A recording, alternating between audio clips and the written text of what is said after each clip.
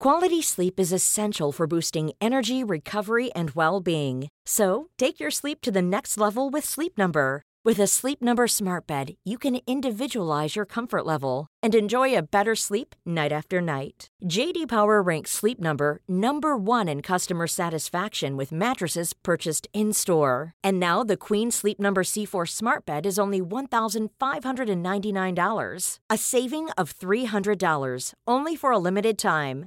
For J.D. Power 2023 award information, visit jdpower.com/awards. Only at Sleep Number stores or sleepnumber.com.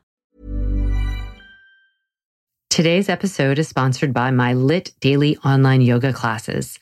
This is an exclusive pass into my personal practice and program that I created from experience as a physical therapist and 20 years developing my LIT yoga methodology. There is a different class with me every day, including special monthly live streams, so you can feel your most lit up anytime and anywhere. Get a 3-day free trial today by going to movementbylara.com and clicking daily classes. Let's get moving.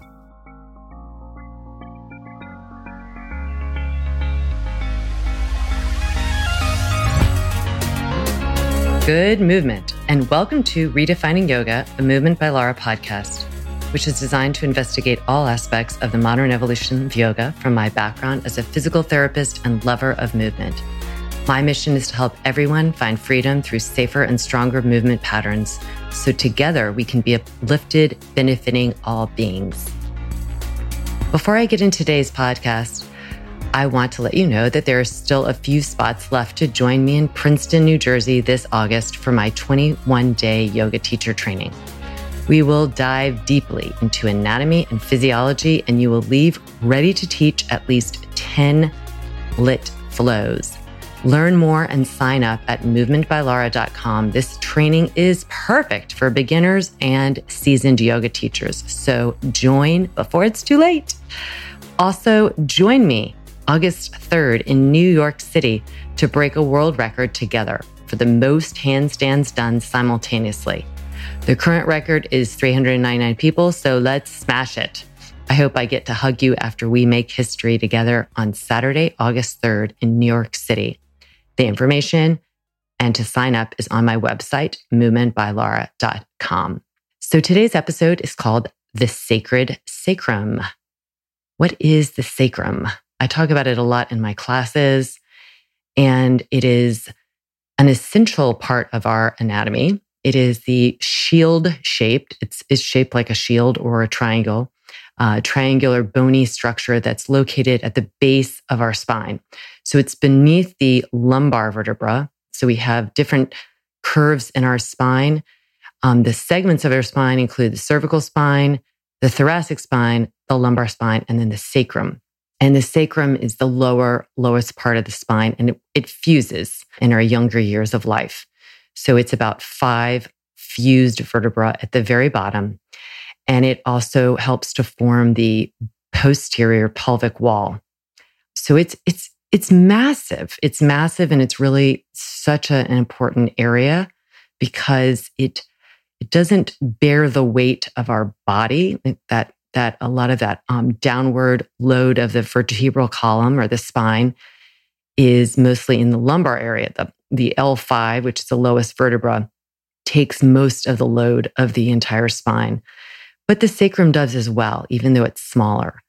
The sacrum takes up so much space because, and is so important because it bridges the spine with the pelvis. So the pelvis is the anatomical structure that has 2 sides to it. They kind of look like elephant ears. Those are known as the ilia. And those 2 structural sides of the pelvis sandwich the sacrum. So the sacrum is in between them. And so the bulk of the sacrum lies in the body between the 2 sides of the pelvis. And it's locked into the pelvic girdle so that we can transfer forces from the spine into the sacrum, and then therefore down and then laterally, and then down into the lower limbs, and then vice versa. So when we weight bear through our feet, that energy comes up through the feet into the lower limbs, and then it crosses over the pelvis, those ilia, and then through the ilia into the sacrum at the SI joint. You might have heard of that, the sacroiliac joint. And then that energy is then transmitted up into the axis, which is the axial skeleton. So the sacrum is super huge. Like if we didn't have the sacrum, we wouldn't be able to do so much movement. I mean, we wouldn't be able to run, walk, bike, anything, because all of that energy that is coming in from the limbs goes from the limbs of the lower body into the rest of the body through the sacrum. And muscles that are propelling us in all those ways are attaching somewhere around the sacrum or under the sacrum or above it. So it's really this kind of glorified wedge for muscles to attach to, energy to flow through. It allows the passage of some of our neural structures, meaning parts of the spine. Spinal nerves are coming through it. It has so many different attachment sites for ligaments and muscles of the pelvic wall and the lower back. It's just engaged in so many different muscular, neurological, and energetic exchanges in the body. So it's massive in importance and in precedence. So I focus a lot on the alignment, quote unquote, or position of the sacrum. The sacrum is also literally means sacred in Latin. So the sacred is sacrum just in its meaning. And it is, the Romans called the bone the os sacrum, literally meaning the holy bone. And the Greeks termed it the iron ostion, the same thing as the holy bone. And so the reason they did that, there was a variety of reasons, is because of this position of it. It's probably also has something to do with its positioning near the reproductive organs. So that's the life is there. The sacredness of life is around the structure of the sacrum. The afterlife, it was also thought that because of its great size, the sacrum was the last bone of the buried body to disintegrate. So the ancients probably must have believed the sacrum to be this focal point around which the body could be reassembled in the afterlife. And then there's archaeological evidence to support the use of the sacrum as a vessel to hold the sacrifice in ancient sacred rites. So it was sacred to the ancients, and it's still revered today as a holy bone because of its structure, because of its connection to reproductive organs, because it supports the weight of the trunk, because it's attachment points for all these muscles that move the legs, the hips, the thighs, the trunk itself. So I don't think I have to convince you anymore of how important the sacrum is. So let's get a sense of where the sacrum is and how your focus on it can actually change the way you not only structurally stand, but energetically stand and sit. So can you put your mind into this holy bone? By the way, the Greeks also believed that this is where the soul resides. So in a lot of other energetic areas that we study, like Kundalini or in some of the other martial arts forms of movement, there is this sense that the soul, the energy resides in this area. So this is the holy ground. In other words, the holy ground of the health of the back, of the legs, of everything is located in the base of the spine. And so it needs to be stable, strong. It needs to be balanced. We don't want to feel like it's being compressed, pinched, any of the things that people can complain about in this area that develop into forms of back pain, numbness, leg pain, tingling, or worse. So let's get a sense of the architecture of it, how to find it, how to feel it in its stable form, and then how to cultivate this sense of energy around it to support it. And so that movement of energy and movement, functional movement, can happen in there. So if you put your hands on either side of your pelvis, on those ilia or ilium, you just kind of cup the sides of your pelvis. So the pelvis, again, is if you have the flesh of the sides of your waist, and then you just kind of slide your hands down, you'll meet the rim of your ilium, and like where your jeans would sit almost. So frame your hands around that, and then just draw in like you're cinching in your side waist. And then if the thumbs are going to be pointing toward each other, and they're pointing toward the area of where the sacrum is. So then you can just slide your thumbs toward each other until you hit the sacrum, and then flip so the second and third finger are positioned on this sacrum. And you can kind of come above it, and you'll feel the axis of the spine, and then you slide down and you'll meet, and it feels like the axis of the spine meets and then spreads out.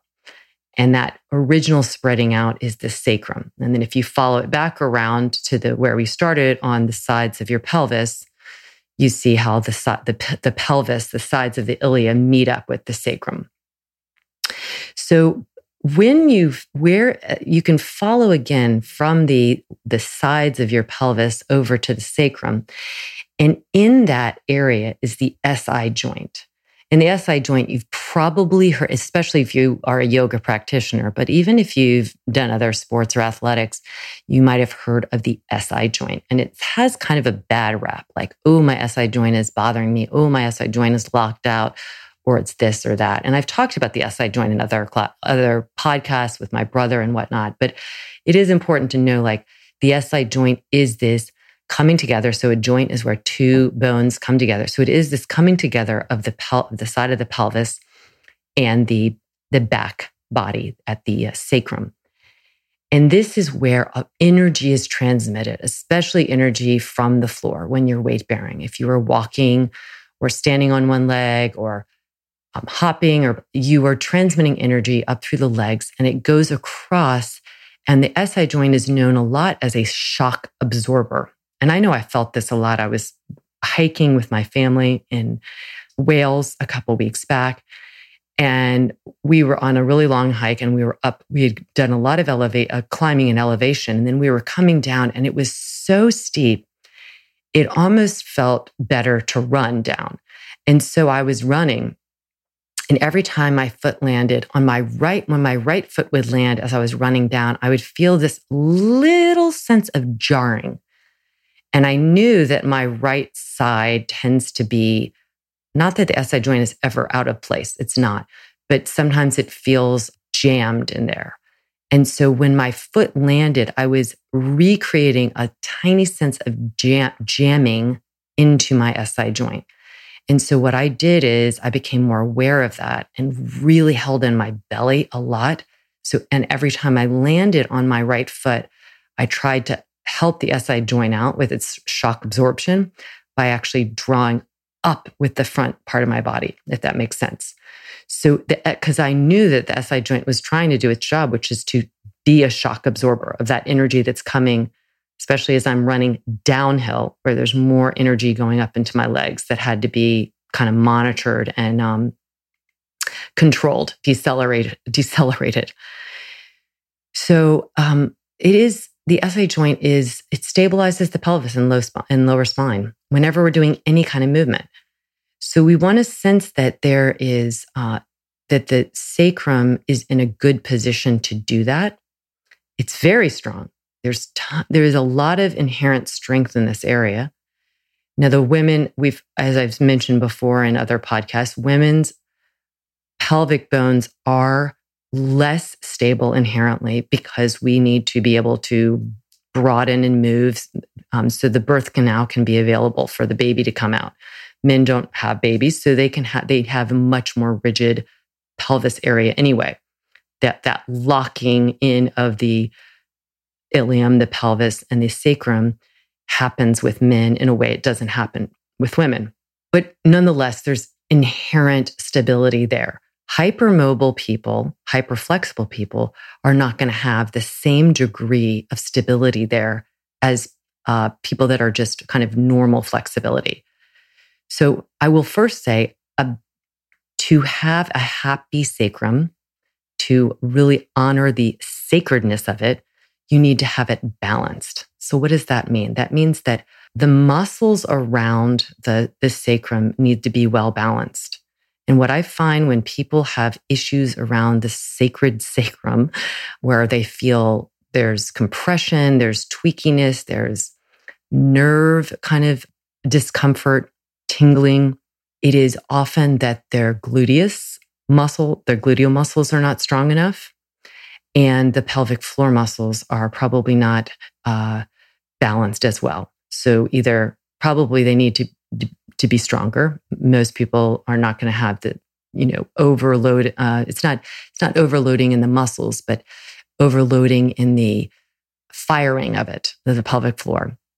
Some people do have an overactive pelvic floor, but most likely when you have SI joint issues, that's not the issue.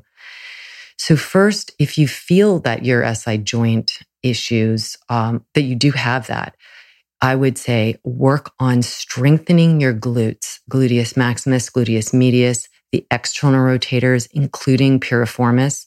People often claim their piriformis is really tight and is a culprit of SI joint discomfort. And I don't find that often to be the case. I find that it might be imbalanced, but it's not often that it's really tight. It's might be in relationship to it's trying to do more work than, say, the gluteus maximus. So it might be that it's not well balanced, but that just because the piriformis feels tight doesn't mean you should stretch it. It might mean that you need to actually get the other muscles that should be doing the job that the piriformis is trying to do. You need to get those firing. And that's more most likely the gluteus maximus and gluteus medius. And you do need some of those external rotators, including the piriformis, to be strong as well. You need to work on the pelvic floor muscles. And that isn't just squeezing, the Kegels. That's working the deep abdominal muscles. The adductors will help to integrate more of the pelvic floor muscles as well. And that energetic feeling, like I was trying to help out with my SI joint when we were running downhill, that kind of almost elevator lift feeling of the pelvic floor, so that you give energetic and physical support to the SI joint through the bottom of the pelvic floor. So those are the areas that I would focus on if you feel like you're having stress in your SI joint. So this sacred sacrum really is the center of support for the human body, the structure of it. And it's well designed to take load and stress through the forms of weight bearing, through the forms of jumping and running. But if we do put stress on it and it isn't meeting it, meaning the structures around it aren't giving it support, then you will often experience low back pain and discomfort like that because we haven't been glorifying that, or giving proper support to that sacred sacral area. And do that in the ways that I was telling you, through the strengthening of the hips, through the strengthening of the pelvic floor and the deeper core muscles. You also need to find the right amount of balance. And I'm not saying flexibility, I'm saying balance of the joint mobility and then the tissues around the hip, so that your sacrum can kind of sit in its natural position and not be pulled on. So if you're really, really, really super tight in your hip flexors, for instance, the sacrum might be trying to tip forward more, and that will be pulling on your low back as well. So you do need to find some ways of creating balance, and that might be in the form of flexibility, but it's the balanced musculature around the hips in front and or the pelvis in front and the pelvis in back, so that the sacrum isn't pulled on. Now, in terms of energy, I'll talk about this briefly again because the sacrum is considered so sacred. The energy channels also match up with some of the sacral plexus, which is the nerve roots that are in there. So in the pelvic area, the first and second chakras, or these bundles of nerves that correspond to kind of channels of energy or stations of energy in the Kundalini world, this is all in the sacral area. The seat of Kundalini is in the sacrum area. And Kundalini comes from the Sanskrit word kundal, meaning coiled up. So it is seen as this area of primordial energy in the base of the spine, in the sacrum, that is visualized in this coiled state.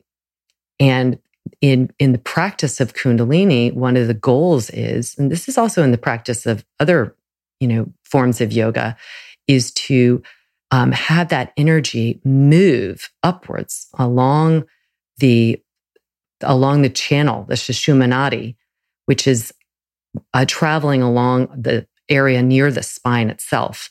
And it corresponds to, and the channels also correspond to nerve bunches or ganglia. And so that this coiled energy that's in this sacral area has the potential to bring greater energy and vitality into our entire nervous system. So another reason we want to keep this area balanced and really appreciate its holiness, its sacredness, is this incredible amount of potential energy that is stored there.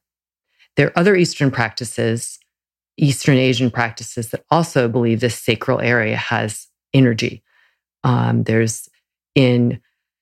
can't remember the name of it, but there's a Japanese practice where the hara is in this energy. It's the same kind of Kundalini energy.